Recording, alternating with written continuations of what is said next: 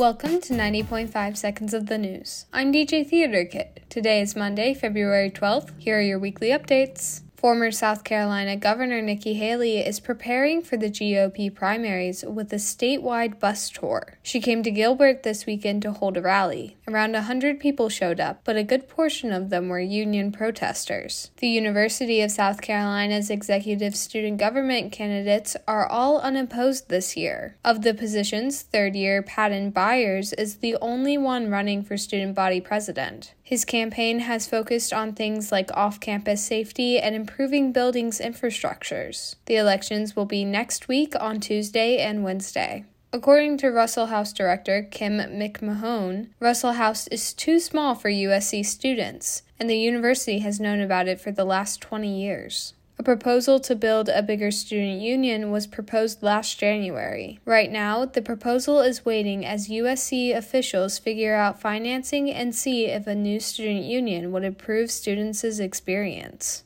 USC's women's basketball team has claimed its 23rd victory this season against the number 11 ranked Connecticut. The Gamecocks won 83-65, pulling a victory even with senior center Camila Cardoso out this week. Their next game will be against Tennessee in Knoxville. The game will be on Thursday at 7 p.m. That's all we have for today. I'm DJ Theater Kid, and this has been 90.5 Seconds of the News.